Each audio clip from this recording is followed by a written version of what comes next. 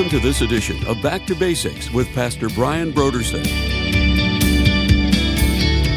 It would stand to reason. If God is incomprehensible, then I, as a finite creature, probably never would be able to fully understand or grasp these kinds of things. So the doctrine of the Trinity doesn't really present a problem for me. It goes hand in hand with what you would expect from the infinite God, from the incomprehensible God.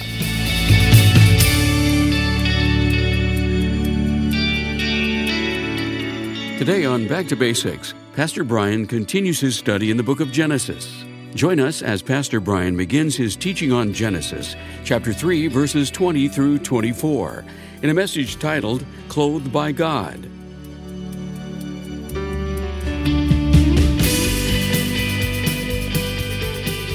Now, here's Pastor Brian. And Adam called his wife's name Eve because she was the mother of all living. Also for Adam and his wife, the Lord God made tunics of skin and clothed them.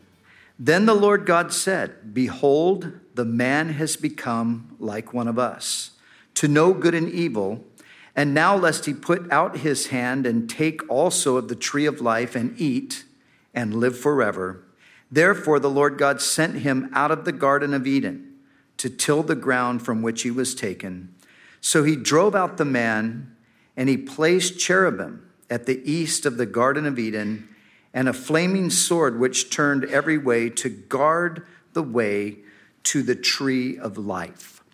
So we come now to the final portion of this third chapter. Let me just remind you, in verses 14 through 19 that we've been looking at over the past few studies, God pronounced a curse on the serpent, the woman, the man, and all of his dominion.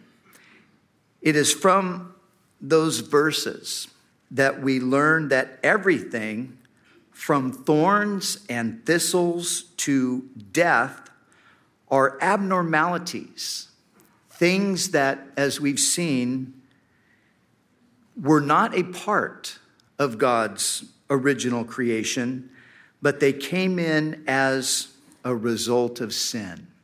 And so God, having pronounced the judgment upon man and upon Satan, now we find the response of Adam. And Adam called his wife's name Eve because she was the mother of all living. Now, we, of course, speak always of Adam and Eve, but it's an interesting thing, I think, to note that up until this point, she did not have that name. As a matter of fact, no name was mentioned in regard to the woman up until this point. But Adam names her. He names her Eve, which means life or living. Adam believed the promise of God. God had declared that the seed of the woman would ultimately crush the head of the serpent. And of course, all of this transpired as Adam was there in the presence of the Lord and listening to the judgment that was pronounced and the promise that was given. And we see that Adam, by faith, names his wife the mother of all living because he understands that through Eve, life is to be restored. Or through his wife, life is to be restored. So he gives her the name Eve. Now, I've been asked the question, and I know Pastor Chuck has been asked this question too, on pastor's perspective. Oftentimes, younger children will call in, and sometimes they call in with some of the most amazing questions. But one of the questions that we've been asked has to do with Adam and Eve and whether or not they will be in heaven. I think clearly from what we read here in the final verses of this chapter, that Adam and Eve will be in heaven, that Adam and Eve were reconciled to God. They, of course, had to suffer the immediate consequences of their sin, but their relationship with the Lord, although it was altered from what it had previously been, it was a relationship that continued. And we see it here. We see Adam, again, he's exercising faith. He's putting his trust in what God has declared, and he shows that by naming his wife Eve. Now, did you notice how in verse 22, the Lord speaking, he said, "Behold, the man has become like one of us." Notice the plurality there. We talked some time ago in one of the earlier studies in Genesis, we talked about the doctrine of the Trinity. And we talked about how even though it's not, fully spelled out in the early chapters of Genesis, it's definitely hinted at. And I think we talked about the way the Bible progressively reveals things to us. And, initially there's maybe just a hint or just some small indicator of something, but then through a process of time, that idea begins to be developed more fully. And so remember the first time the name of, or the title, God appears in the first verse, we talked about the name of God being Elohim, which is plural. And so there we have that hint. And then here, once again, we see a similar kind of a thing going on where it's God who's speaking. And the question is, who's he speaking to? When he says the man has become like one of us, who is he speaking to? Oh, he's speaking within himself as the triune God, the Father, the Son, and the Holy Spirit. The communion is transpiring between the three persons of the divine nature. Now, the doctrine of the Trinity is one of those things that has been puzzling to people on throughout the ages, and there's been debate and controversy and those that have denied the doctrine, and that's one of the chief tenets of the cults today. All of the cults today deny the doctrine of the Trinity. And it is something it's difficult for us to get a grasp on mentally. There's one God who is three distinct persons, but yet ultimately there is just the one God. How to really wrap my head around that, I don't know that I can. I don't know that any of us can. When you read theologies, you find some interesting perspectives. You find some people saying the doctrine of the Trinity is so profound, it's so deep, we could never begin to even remotely comprehend it. And then you'll read some other theologian who says, oh, this is really simple stuff, we should all be able to get this. And it's, then he'll give a few illustrations of what he thinks the Trinity is like. For myself, it's been one of those things that it's hard to really get a grip on it mentally, but, it would stand to reason. If God is indeed who the Bible claims him to be, if God is incomprehensible, then I, as a finite creature, probably never would be able to fully understand or grasp these kinds of things. So the doctrine of the Trinity doesn't really present a problem for me. It goes hand in hand with what you would expect from the infinite God, from the incomprehensible God. So whether or not we can ever fully understand it, it is indeed what is taught in the Scripture. I might not be able to ultimately, grasp it mentally. I don't have to. I'm simply called to believe it, and I believe it based upon the testimony of the Word. So here once again we have that little hint, that little indication, God referring to himself as us. But notice also here in verse 22 and 23, where he says that the man has become like one of us to know good and evil. Apparently, we were not created with the capacity to handle the knowledge of evil. That is not a capacity that man was given when he was created. And when man sought to attain that knowledge that was never really a knowledge that was intended for him to experience, it crushed the human race. And we see that all around us to this very hour. We see how evil has inundated life and society and the world. And we see that inclination toward evil. And we see man's fascination with evil. And in all of it, we see the destructive element there as well. It was never intended by God that man should possess the knowledge of evil. But it's interesting to me that as we read here, we see that God puts a limit on the spread of and the duration of evil. And what does God do? It says that lest he put out his hand and take also of the tree of life and eat and live forever. God puts a limit on evil.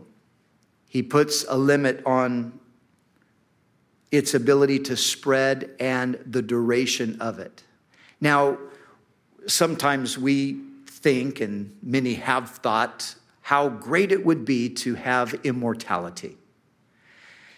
And of course, if you have immortality in the right sense or the biblical sense, the immortality that God gives, that's an immortality that's a sinless immortality, that's a wonderful thing.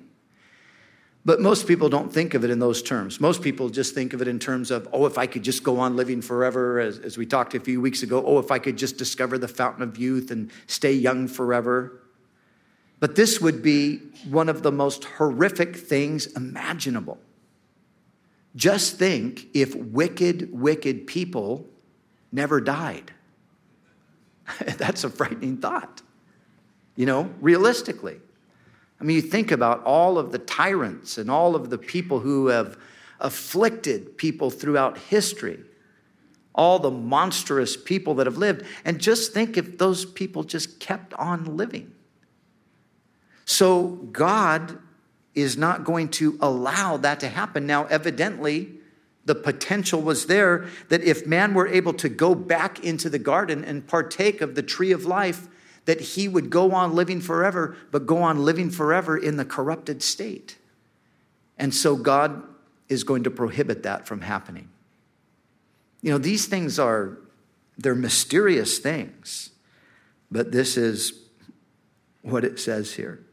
And so the Lord, we read, he expelled them from the Garden of Eden. And I think that verse 23 is a very sad verse.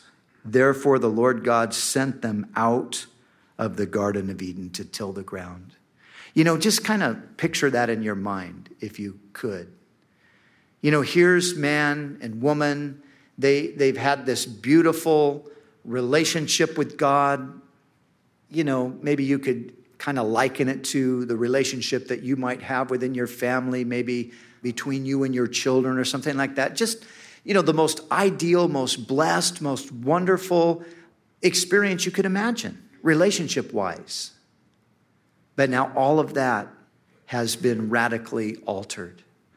And in my own mind's eye, just to imagine the scene, the setting at that moment, as we read here that God sent them out of the garden. Oh, how sad it is to think of them being expelled out from the presence of God. So they're expelled from the garden. And what has happened now? Their fellowship with God is now altered. It's not severed entirely, as it potentially could have been had God not intervened in mercy, but it's definitely altered. They're no longer going to enjoy that intimacy that they once had with the Lord. They're no longer going to have those times of meeting with the Lord as they did in the cool of the evening in the garden. The relationship is still there. God has kept the relationship intact, but it's definitely been altered. It's been affected. The presence of God is no longer an immediate presence. And so now they're going out from the presence of the Lord, and they will have, as we do as well, they will have those times where there's those occasional visitations from the Lord and, those types of things. Of course, we even have a greater experience of that now because of the new covenant.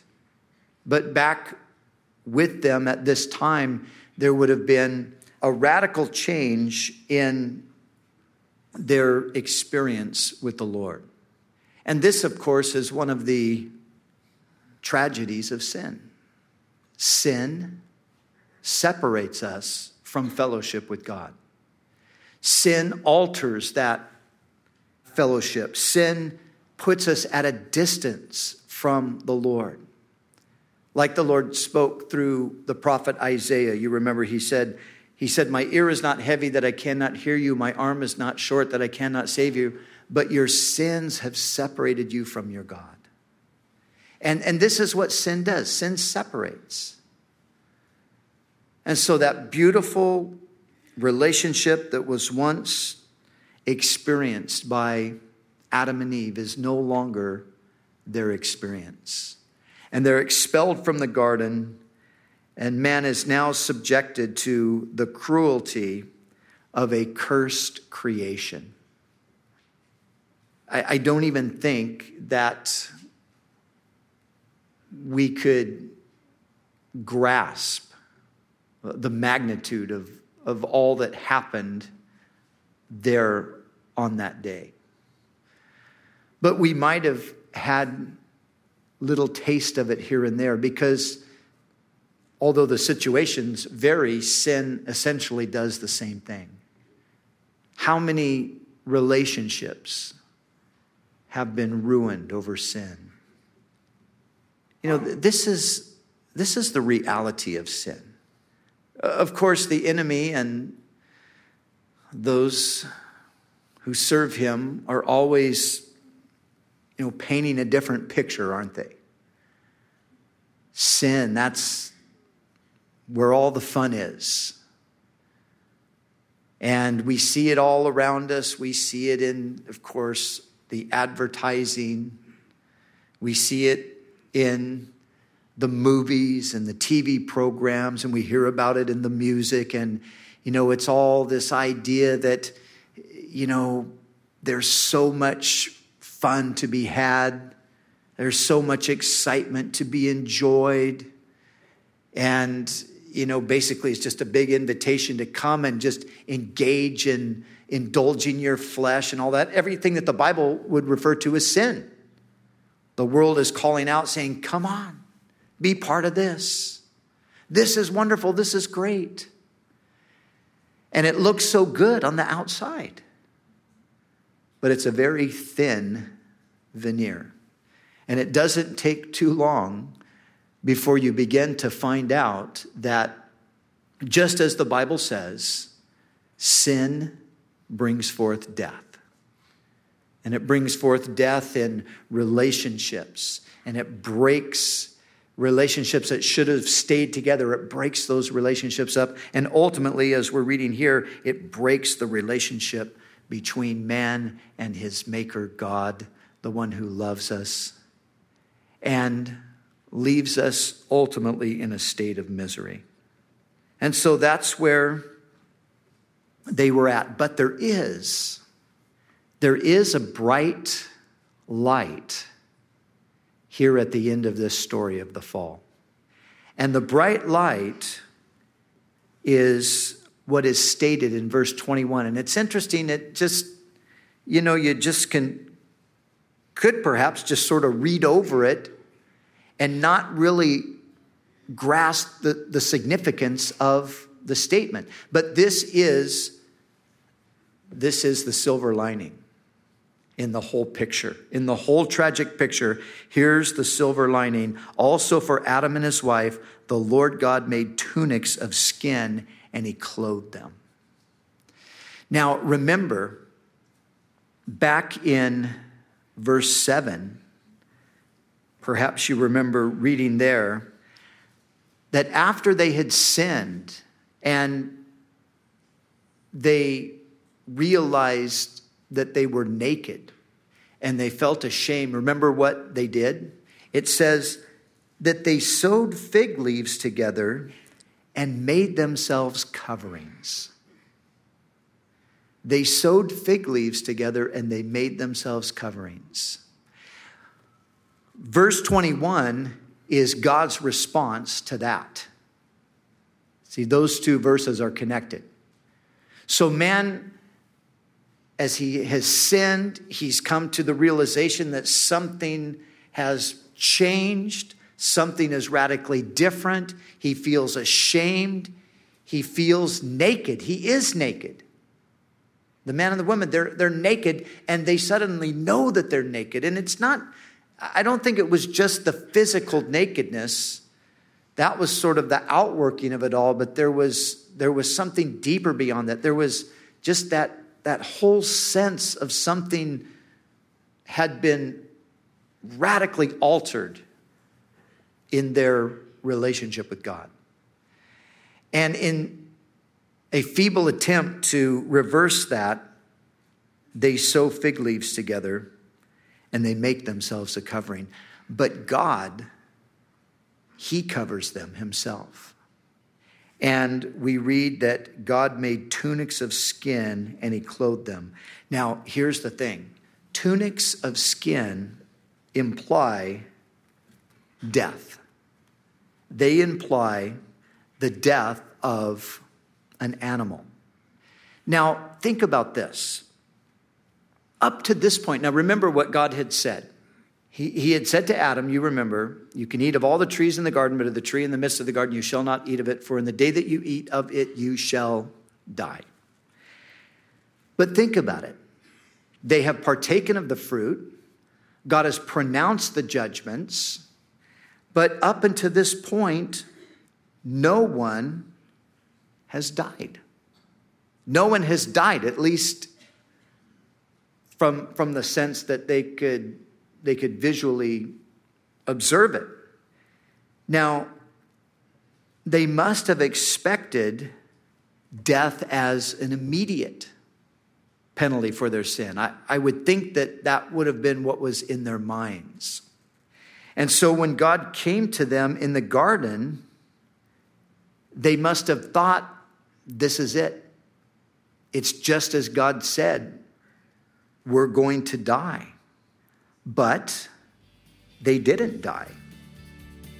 In fact, not even the serpent died. Not even the serpent died. Up until this point, there had been no death at all. And now, the death that does occur is not their death.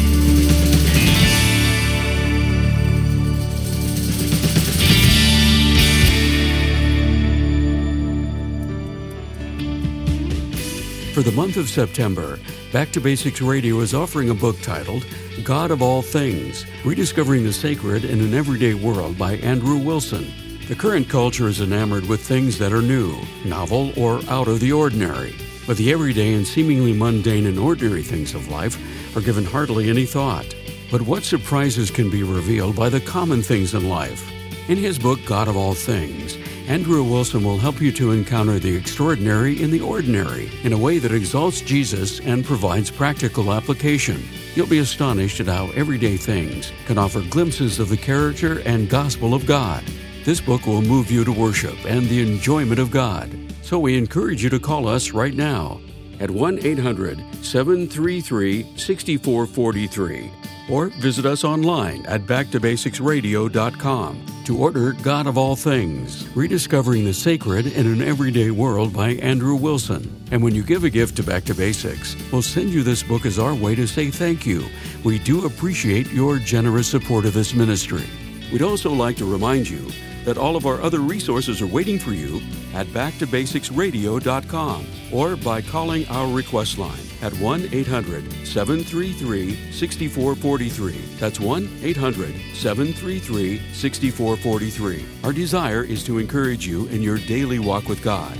We'll continue next time with more valuable insights from Pastor Brian as we study together in the book of Genesis.